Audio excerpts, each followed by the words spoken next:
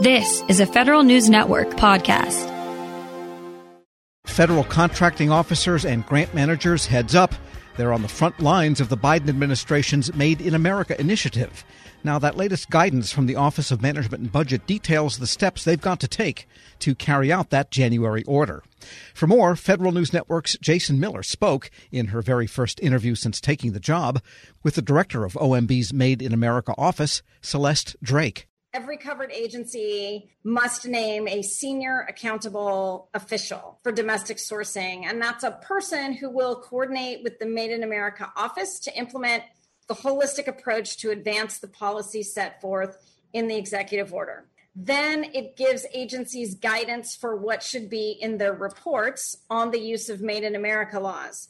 And in those reports, they should analyze their current practice regarding Made in America laws and lay out proactive steps that the agency is currently or will soon be taking to strengthen and diversify their domestic supplier bases and create new opportunities for U.S. firms and workers. The third thing is it lays out the waiver review process information that is needed. So when an agency sends a waiver over to the agency for review, for non-availability waivers from procurement, it lists the information that needs to be included. And for Jones Act waivers, it lists the information that needs to be included. And that is actually going to build out as we include more and more waivers in the review process. And then finally, the guidance includes a lot of information about how we're building transparency into the waiver review process. And in particular, under Section 6 of the executive order, talks about how the GSA is already taking steps to build the public website that is going to make new opportunities for American businesses clearer and help more firms access federal contracting. The senior accountable official for domestic sourcing, is that likely going to be their chief procurement officer or someone in the procurement field, or are you seeing some agencies naming people outside of their main procurement office to handle these responsibilities? Some are naming their SPEs, senior procurement executives, others their CAOs, chief acquisition officers, others it's CFOs, other times it's somebody a little higher up in the chain under the secretary's office. And really, it's going to depend on the agency. If it's an agency that does a lot of grant making, and they're really going to be looking at the waivers from Buy America laws in their grants, then it makes sense to have someone who's really understands the nitty-gritty of the grant making. If it's an agency that does primarily procurement, then it makes a lot of sense to have someone who is really overseeing the management of how that procurement happens. And so what we want to do is have the agencies be able to choose for themselves, who is this person for us, and why it makes sense to have them be the main point of contact with the Made in America office. Let's talk about the waiver process, because I think this is the thing that stood out to myself and among others in the procurement and acquisition communities, because we know that there already are laws that say, like the Trade Agreements Act or the Buy American Act or the Berry Amendment, that are really focused on ensuring agencies buy from American-made manufacturers, domestic sources. But it seems like that maybe there's some concerns about the waiver process, that either they were incomplete or weren't used. What is the administration's concern before the EO maybe, or as the EO is being developed, that put this big focus on the waiver process? The Biden-Harris administration is leading on Made in America by instituting this first ever government-wide waiver review process. And the executive order makes agencies accountable for their implementation and compliance with Made in America laws, and establishes the Made in America office to lead these efforts. And these steps, we believe, are already having an impact by getting that focused high-level attention on waivers. And we're bringing this whole of government approach to strengthen Made in America implementation and require agencies to continually review their processes and setting the stage for real concrete improvements. Probably the public's most pressing concern is that they don't have insight into the waiver process.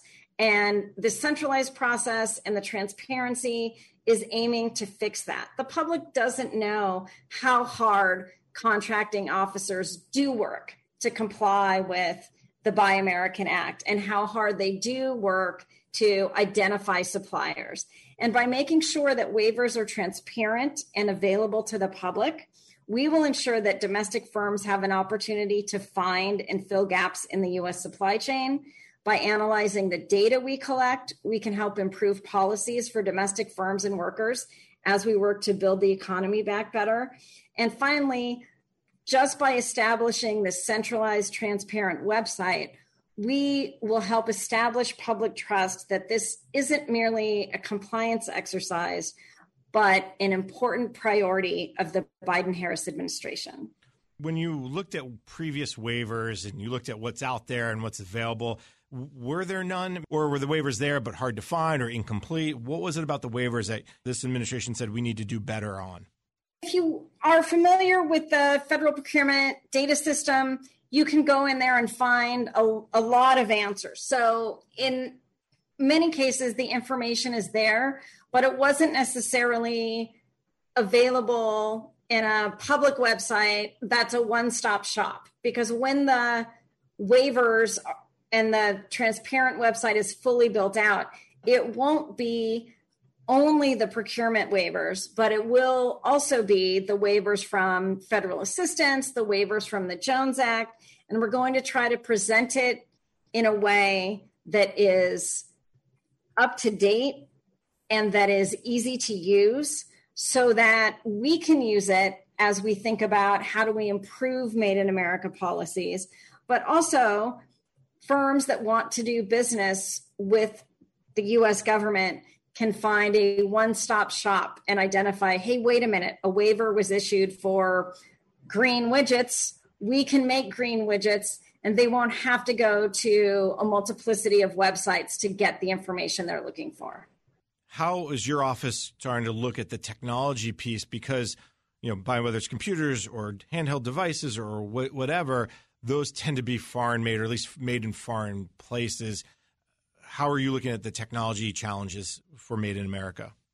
The executive order requires the FAR Council, among other things, to report on existing constraints that might be preventing the extension of Made in America requirements to commercial information technology, and to develop recommendations for addressing those constraints.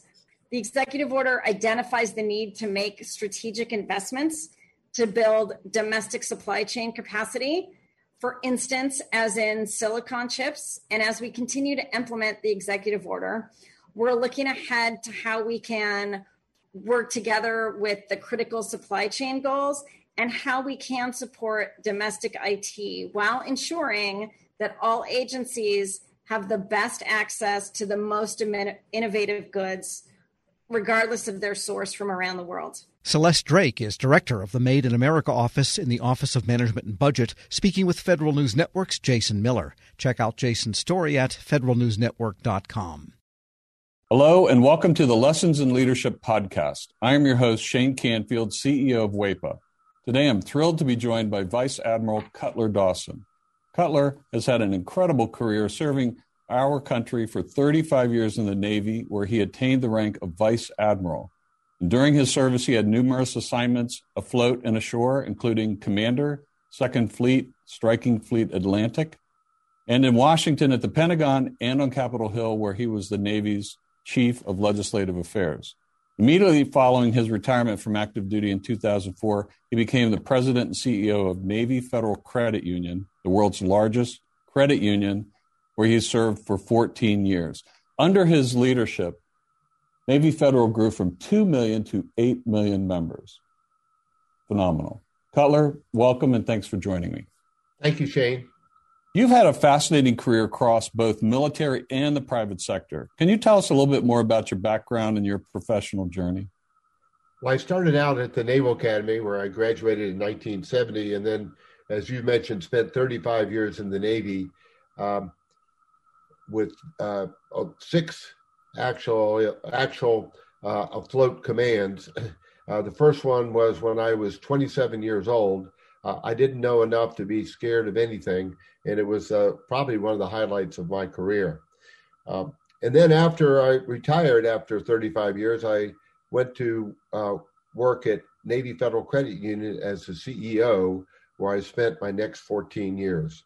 I'm currently retired and enjoying life, and it's been a great run for me. How would you describe your leadership style, and how's that developed over the years? My style has been quite consistent. I believe, and I've learned this in the Navy, that you have to go to the deck plates to see what is going on. And you have to learn what your people do and how they do it so you can help them to be better at it and more efficient and more productive. It's something that you need to do all the time. I remember I used to tell folks that you don't want to retreat to your cabin. And what I mean by that is the longer you're in a position, the less you think you have to get out and about. But that should be the opposite. You should get out and about more because people change, situations change, and you've got to figure out a way to get to them and find out what they're doing and what you can do to help them. We'll talk a little bit more about your book, but I read it, From Sea to the C-Suite. Fantastic read. You talk about the deck plates in that as well. I would encourage everyone to get a copy of this and read some more detail about going to the deck plates. Cutler, who was the most impactful leader in your life, and what quality did you admire about them? I had numerous while I was in the Navy, but the quality that I enjoyed the most was the leaders that got to know me as an individual, and that they cared about me, and I could tell that they cared about me. And they were not only my leaders, but they were my mentors. And I remember one particular one, Bill Schiffer, when I had my first assignment at the Pentagon. I would go in to see him with my problem of the day, and I knew that he had numerous problems of his own, but he would stop and he would focus on me, and he would make me feel like I was the most important person in his world. And I tried to do that throughout my career, but really it's about caring for your people. Cutler, in reading your book, there was a quote you used to inspire those people that work for you. And it really got my attention. And it was, you are the captain of your own ship. I wonder if you can talk a little bit about what that means and how it was useful to you and the leaders you were developing. Absolutely. What I mean by captain of your own ship, when you are the captain of a ship, sometimes you're in the middle of the ocean and you don't have anybody to turn to make decisions. You don't have anybody to turn to ask, what should I do now? You have to be the captain of that ship. And I translated that into, let's say, Navy Federal's organization, where I would tell branch managers that I said, you are the captain of the ships of Navy Federal. You're the ones that are facing the members or customers, as others call them, every day. And you have to make decisions without a lot of guidance in some cases and without a lot of time. So be the captain of your own ship. Step up, make decisions, do what you think is right, and you never can go wrong. I think that is so important. And you have to give your people a little bit of latitude to take some risk as well, because there is risk for them in doing that and risk to your organization. That's right. And I mentioned that I took command of my first ship with 5 years in the Navy, and I was 27 years old. Well, my boss had 32 years in the Navy, and his guidance to me when I first met him was, Cutler, you do the right thing, and I'll back you up all the way. What a wonderful way to spend an assignment with backup and guidance like that. What great advice. It's clear leadership is a topic you're passionate about.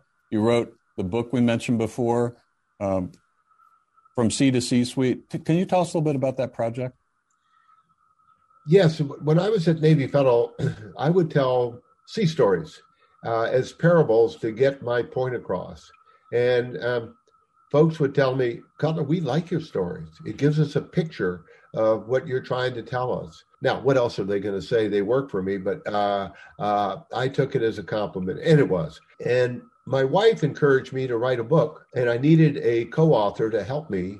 And I found a lady named Taylor Keelan who was the perfect co-author. She turned in my stories into wonderful chapters that I'm very proud of. Where can listeners find a copy? Well, you can get it on Amazon, and you can also get it on the Naval Institute website. And I might add that any proceeds from the book, Navy Federal uses to give to charity. Fantastic. Cutler, thank you very much. Really enjoyed your time and your lessons in leadership and sharing with us your life story. And I've learned a lot, both from talking to you today and reading your book. And thank you very much for your time. It's my pleasure. And I would like to add one thing, if I could, Shane. During my assignments in Washington, D.C., I gained the utmost respect for the civilians that work here every day. They're hardworking, they're dedicated, and they have my eternal gratitude. I got to come and go from the Pentagon. They stayed every day and worked in Washington when I got to go out and enjoy being at sea. Perfect. Thank you. Yeah, WEPA serves civilian federal employees, but your comment is well taken because the interaction between the two is continuous, it's nonstop, and it's critical. So the career civil servants, as well as career military, our country would not be where it is today without them. I totally agree. And I can tell you from the U.S. Navy standpoint, we couldn't operate like we do without them being the backbone of what we do. Thank you very much for your time today, Cutler. And to everyone listening to Lessons in Leadership podcast, we'll see you next time. Helping your employees learn new cloud skills helps your business become more agile, more resilient, and more secure. Not helping employees learn new cloud skills causes your business to become less agile, less resilient, less secure, less innovative, less profitable, and, well, ultimately less of a business. Don't become less of a business. Try Pluralsight and get your employees everything they need to learn new cloud skills. Learn more at pluralsight.com/vision. Will you and everyone you work with lose their minds if you don't use Upwork to bring in more talent to help? Yep. Can you afford to spend months finding that talent the old-fashioned way? Nope. Can you hire them in seconds on Upwork? Yep. Is it complicated? Nope. Can you have them as long as you need? Yep. Longer than you need? Nope. Is Upwork a newer, better way to work? Yep. Is this commercial over? Nope. What about now? Yep. Upwork. This is how we work now.